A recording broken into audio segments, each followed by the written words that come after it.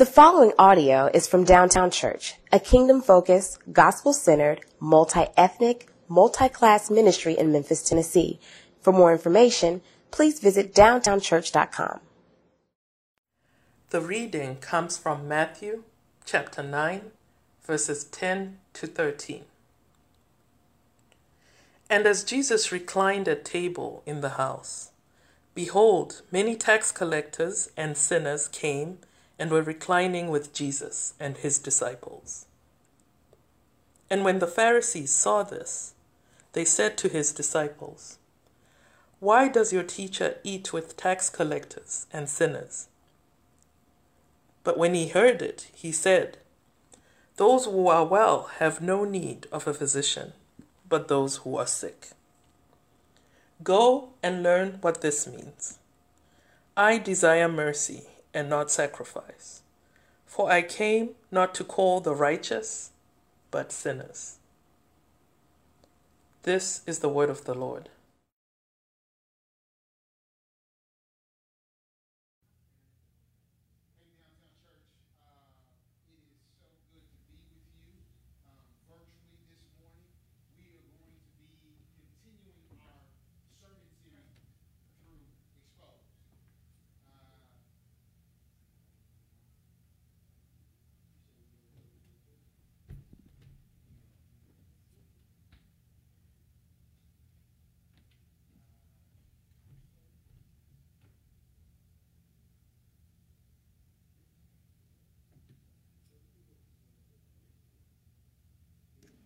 Hello? Hello?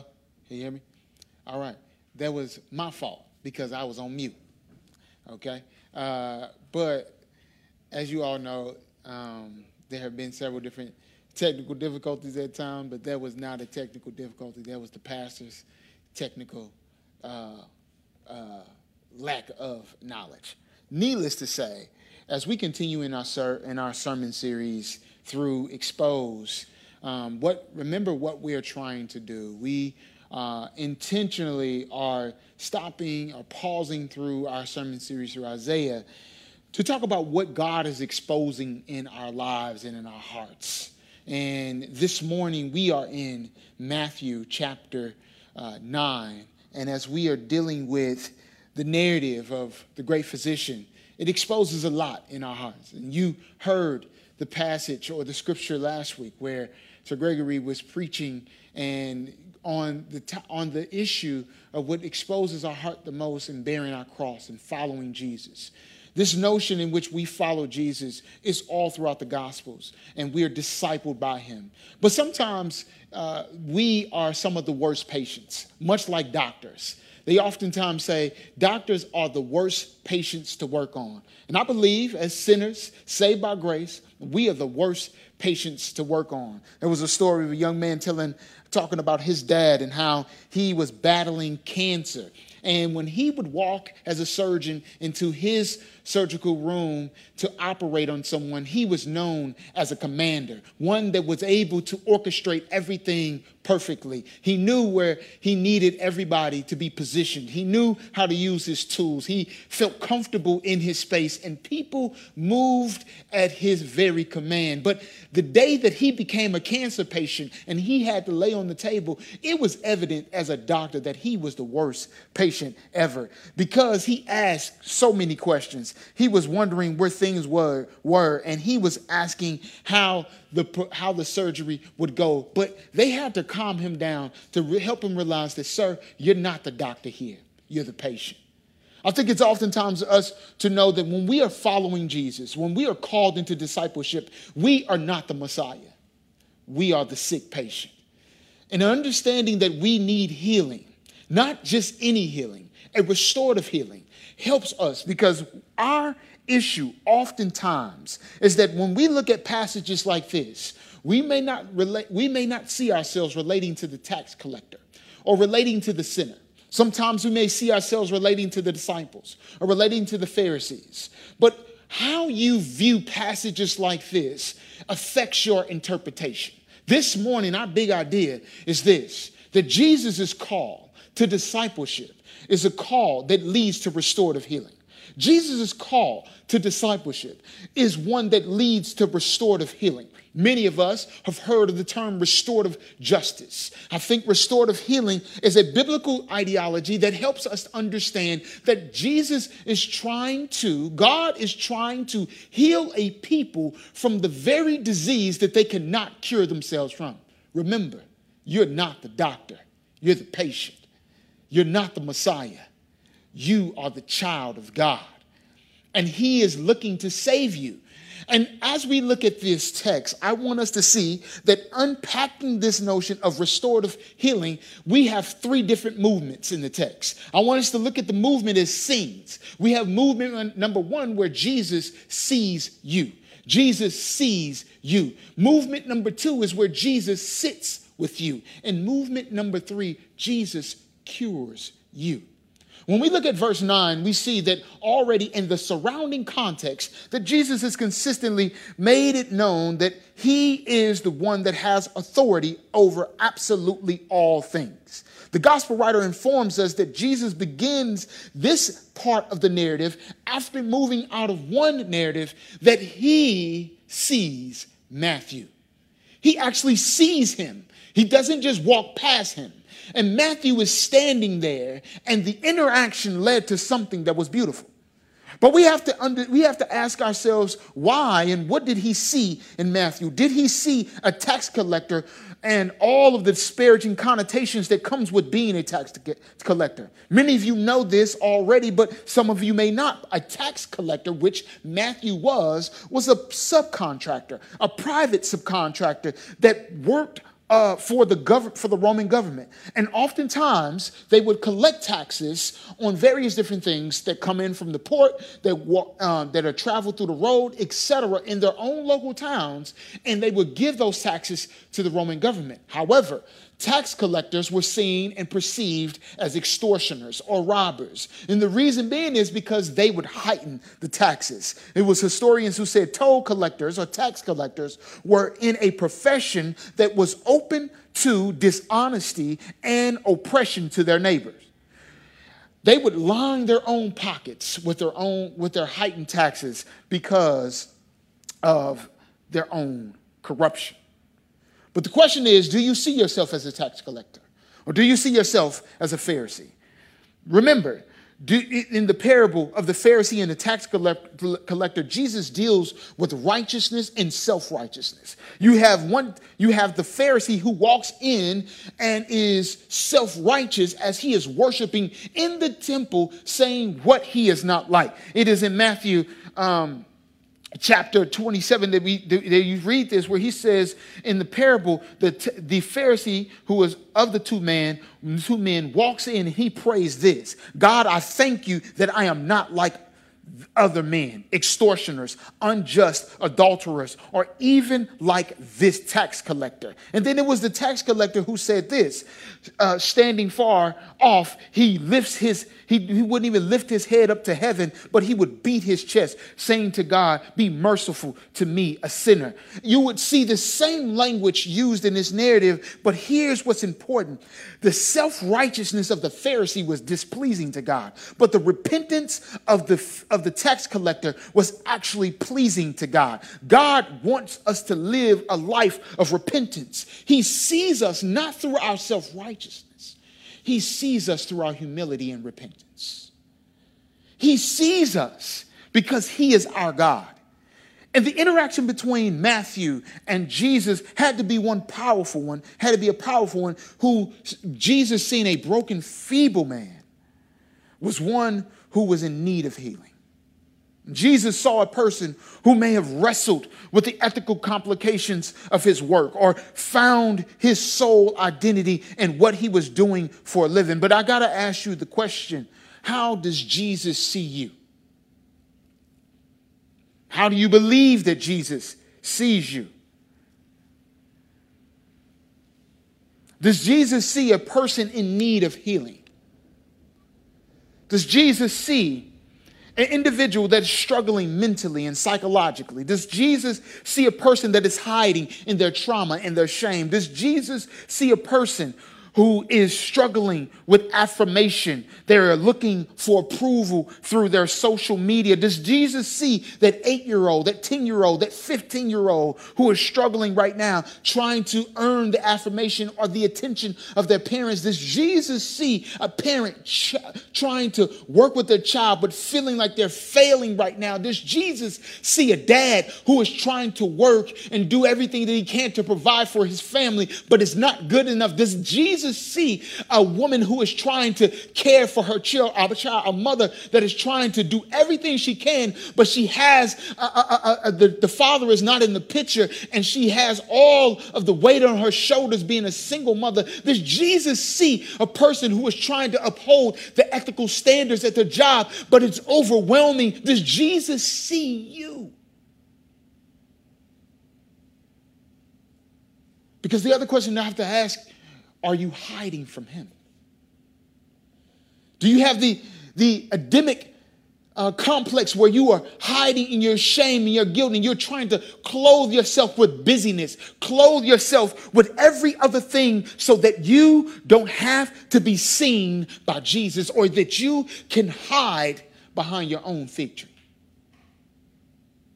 See, in our passage, we see that Jesus, in seeing Matthew, his response is one that is actually compelling, because he doesn't hesitate. But we know from the other synoptic gospels that Matthew starts an entire festival. Some scholars say that it is because now he is seen by Jesus, and this is a time to celebrate. And so he offers his home to Jesus and the disciples to come for a festive meal, and they were going to sit together with many of his friends, tax collectors and sinners, inviting them to recline at the table with Jesus. But you have to admit here that when you see an individual who experiences this level of transformation, you have to ask yourself, what happened in their life to make them change suddenly? I've run into so many different people as a pastor who, in my personal opinion, when they struggled in their faith, a lot of times they did not struggle simply. It wasn't solely because there was an intellectual issue.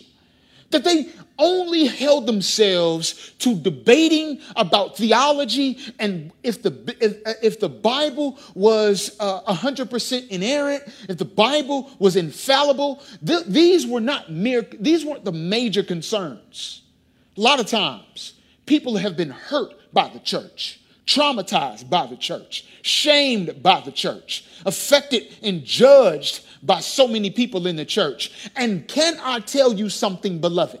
That if then the person's sole issue is not intellectual, the issue is the people who are the representatives of the church. A lot of times we have to reconcile there.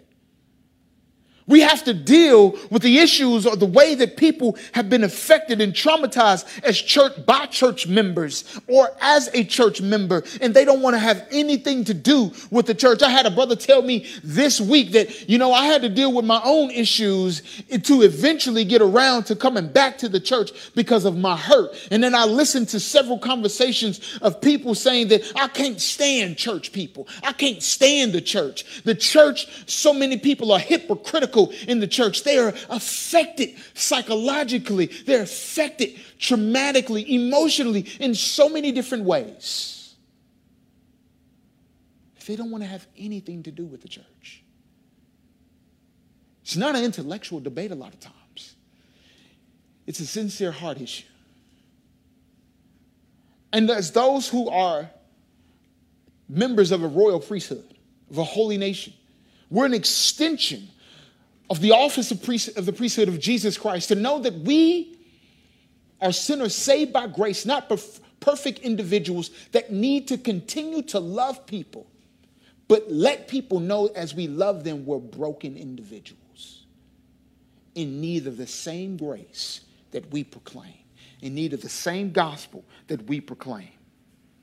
And to be honest, I think as a church, we have to say that we're not perfect. We just serve a God that is without blemish. We're exposed in this season as a church. So many people are talking about our position and our role, and we are even putting onus on ourselves on what we ought to do and our role in society at this time and how we can affect society and how we can change things with the gospel. But I want to remind you, those things only happen when we are actively participating in our own local church.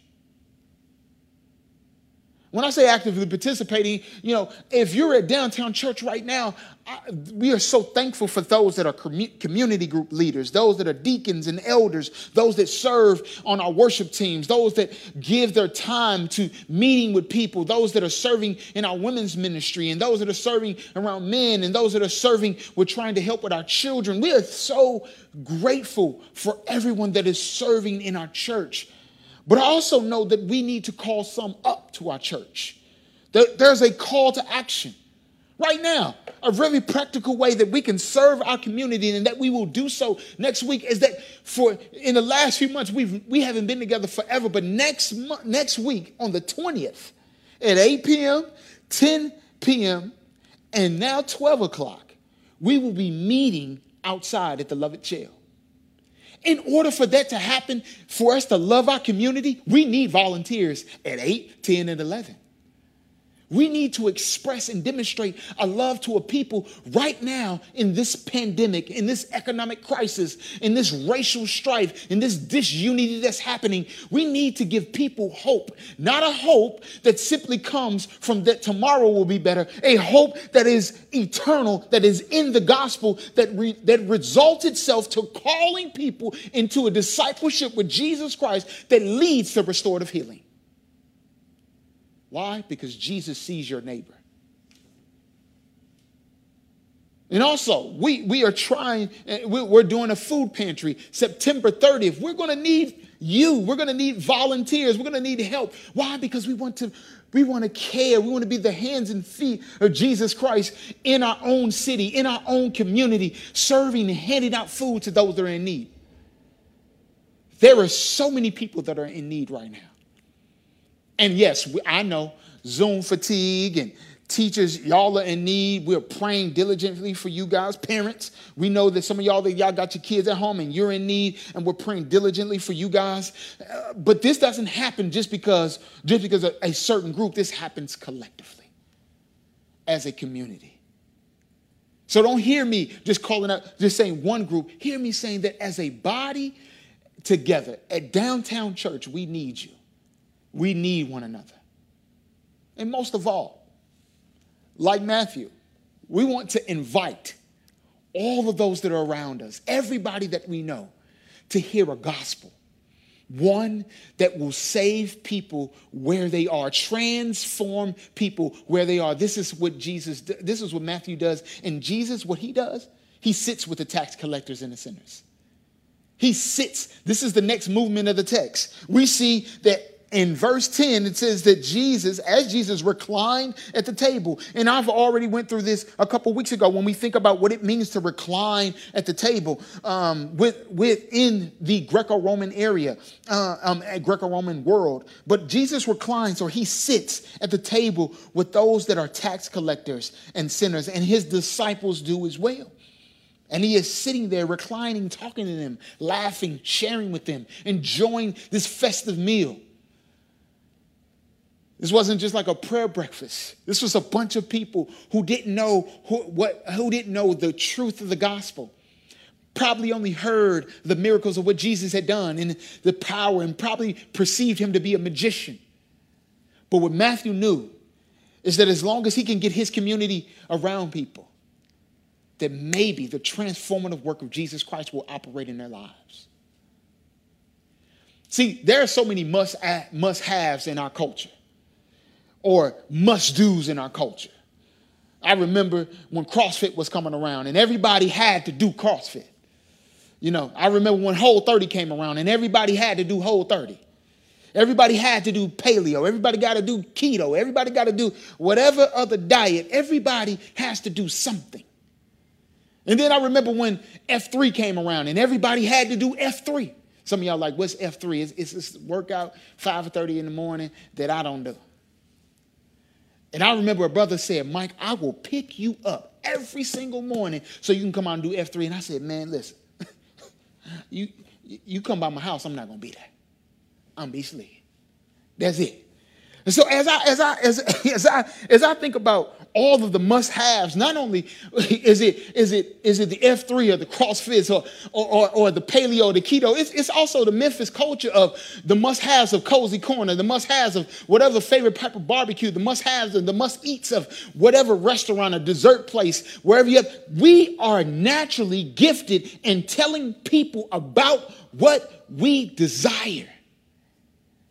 And what we do is we want people to sit with us and enjoy those moments with us. We want to invite people into that. And I'm telling you, that's exactly what Matthew does here. Matthew invites Jesus and his disciples into his house. He throws this party. And see, typically you would have to think to yourself, you got to have a super nice place in order to invite these people. He did. He was a tax collector. So that meant his house was large enough to host a festive meal, and he was wealthy enough in order to host this meal. And as he did this, he was trying to draw a crowd to people who were social outcasts, seen as robbers, seen as extortioners, seen as the very people that the Pharisees and Sadducees did not want to be around. And see, when you look at this, you have to ask yourself, why would Jesus put himself around people who were seen to be outcasts, who were seen to be robbers, who were seen and perceived to be individuals that were sinners? Why did Jesus do that? Because Jesus wanted to bring a people to repentance. That's what he demonstrated through the book of Matthew. He wanted people to understand that he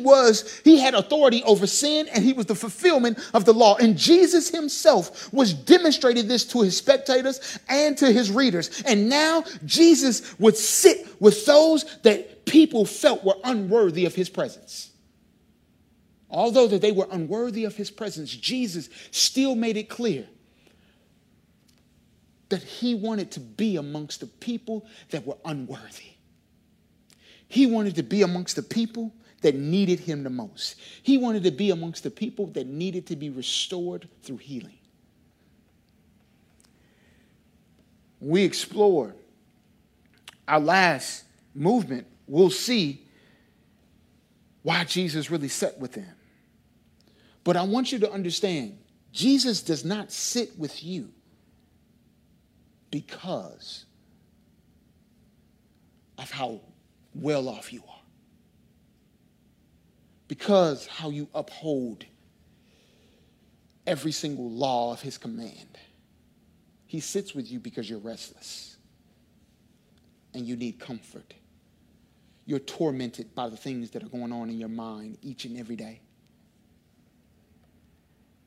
You're so busy with trying to do the next thing that you don't want to sit with Jesus. You want to do what's next. You're so fatigued by Zoom that you don't want to watch church on TV anymore. You want to just do something else. So you tune in and you tune out. You're so fatigued with work. You're so fatigued with parenting that you don't want to read or devote yourself to the Bible. You just want to do something that's mindless. You want to watch mindless TV. You want to watch the playoffs every single morning. You want to watch college football because it's on now. You want to watch the NFL because it's on now. You are fatigued in life, but Jesus is saying that you don't have to be fatigued when it comes to worshiping me. I sit with you to give you comfort, to give you rest. I sit with you in order for your mind not to run constantly with anxiety and run constantly leading you into depression and run constantly thinking about all of the issues and the concerns in your mind. I sit with you so that you may be comfort. I don't want you to think to yourself that you can just look at the next tweet, look at the next IG post, look at the next news outlet, look at whatever thing you can do to entertain yourself, not to sit with me, sit with Jesus. And sometimes that means sitting with him in silence. sitting with him in those deep and dark moments, sitting with him when you're crying and tearful to yourself because you're asking, why am I going through what I'm going through right now? Why do I feel like God is not with me, but he is with you? Just cry out to him because he's sitting with you. I want to emphasize that he sees you. He knows, he sits with you. He's there, and now he can cure you. He is a healer. The last movement of our text, we're dealing with when Jesus and his disciples are encountered with these Pharisees. Please note, before we look at this, that Jesus has already demonstrated once again that he has the power and authority over sickness, disease, and the power of sin, and the power to forgive sin. This is why this particular text is situated right before the narrative where the men lowered down the young man that needed healing from Jesus. And Jesus said, rise up and your sins are forgiven. He knew that he not only needed physical healing, but he needed spiritual healing. And Jesus offers that. But Israel, they did not know that. For a long time now, Israel never was able to realize their real desire. And we see this through our study in Isaiah, their real desire for healing from God, restorative healing that would give them a right view of how they ought to worship God and not simply keep a law. Keeping the law is what the Pharisees complained about. That they felt as if Jesus should not be eating with tax collectors and sinners because of the food laws and the cultural boundaries. But it's also important to know that this was a sect of Pharisees who held to several different things, because Pharisees were not just one general sect. There were Pharisees that did not believe the same thing, sects or groups of Pharisees that did not believe in the same things. And so we have here a group that exercised strict piety to the Mosaic law, in which were the first 5 books of the Bible, in which they were trying to say that Jesus and his disciples were not upholding. Jesus, ear hustling, heard what they say, heard what they had said, and he responded, yet kindly, but forcefully, letting them know that those who are in need of a physician, those who are well are not in need of a physician, but those that are sick, those are the ones that need a physician. My neighbor right up the street, just a couple houses up, it's difficult for us to watch him. He is 80 years old, and a few months ago, probably a year ago, he was diagnosed with cancer. This is a man who was, late 70s. He was chopping lumber. He was healthy. He was walking around all the time. But now he needs help. But he doesn't want to go to the nursing home. He doesn't want anyone to help him. He doesn't want to go to the doctor. He doesn't want to be cared for by a physician. We've provided meals. There are neighbors that have sat on his porch to talk to him, all of which he has refused and been reluctant to every counsel that's been around him. I see a similar demeanor when it comes to the Pharisees.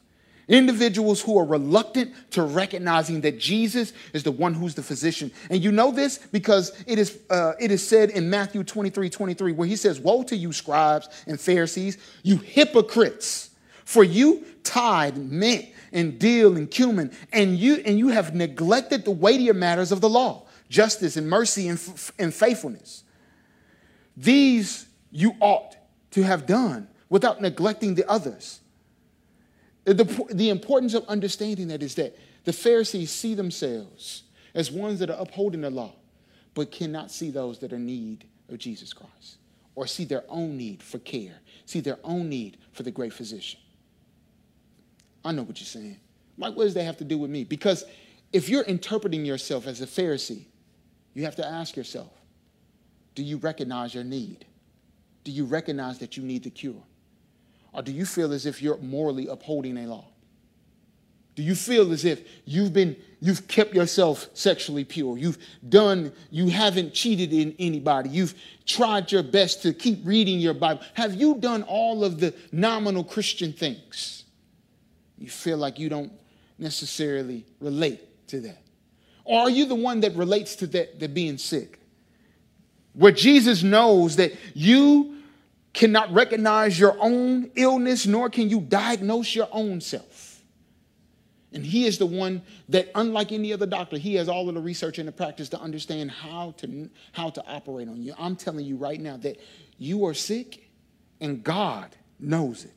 He knows your struggle with feeling inadequate and how you constantly allowed it to play out in your spiritual life. He knows your struggle with infertility right now. He knows your struggle with the job that you're working in. He knows your struggle with your singleness and how you are contemplating on just living with that other person or just giving yourself over to that person. He knows how you are sick with greed. He knows how you are trying to find your own comfort and control within yourself. He knows that you are constantly battling the struggle of whether you're a good mom or a good dad or you've never been able to perceive God as a good father because of your relationship with your parents. He knows how you have every day dealt with the pain of temptation of giving up on life, giving up on your marriage, giving up on absolutely everything. God knows, but God doesn't say, I want you just to get better. He says, I'm the cure.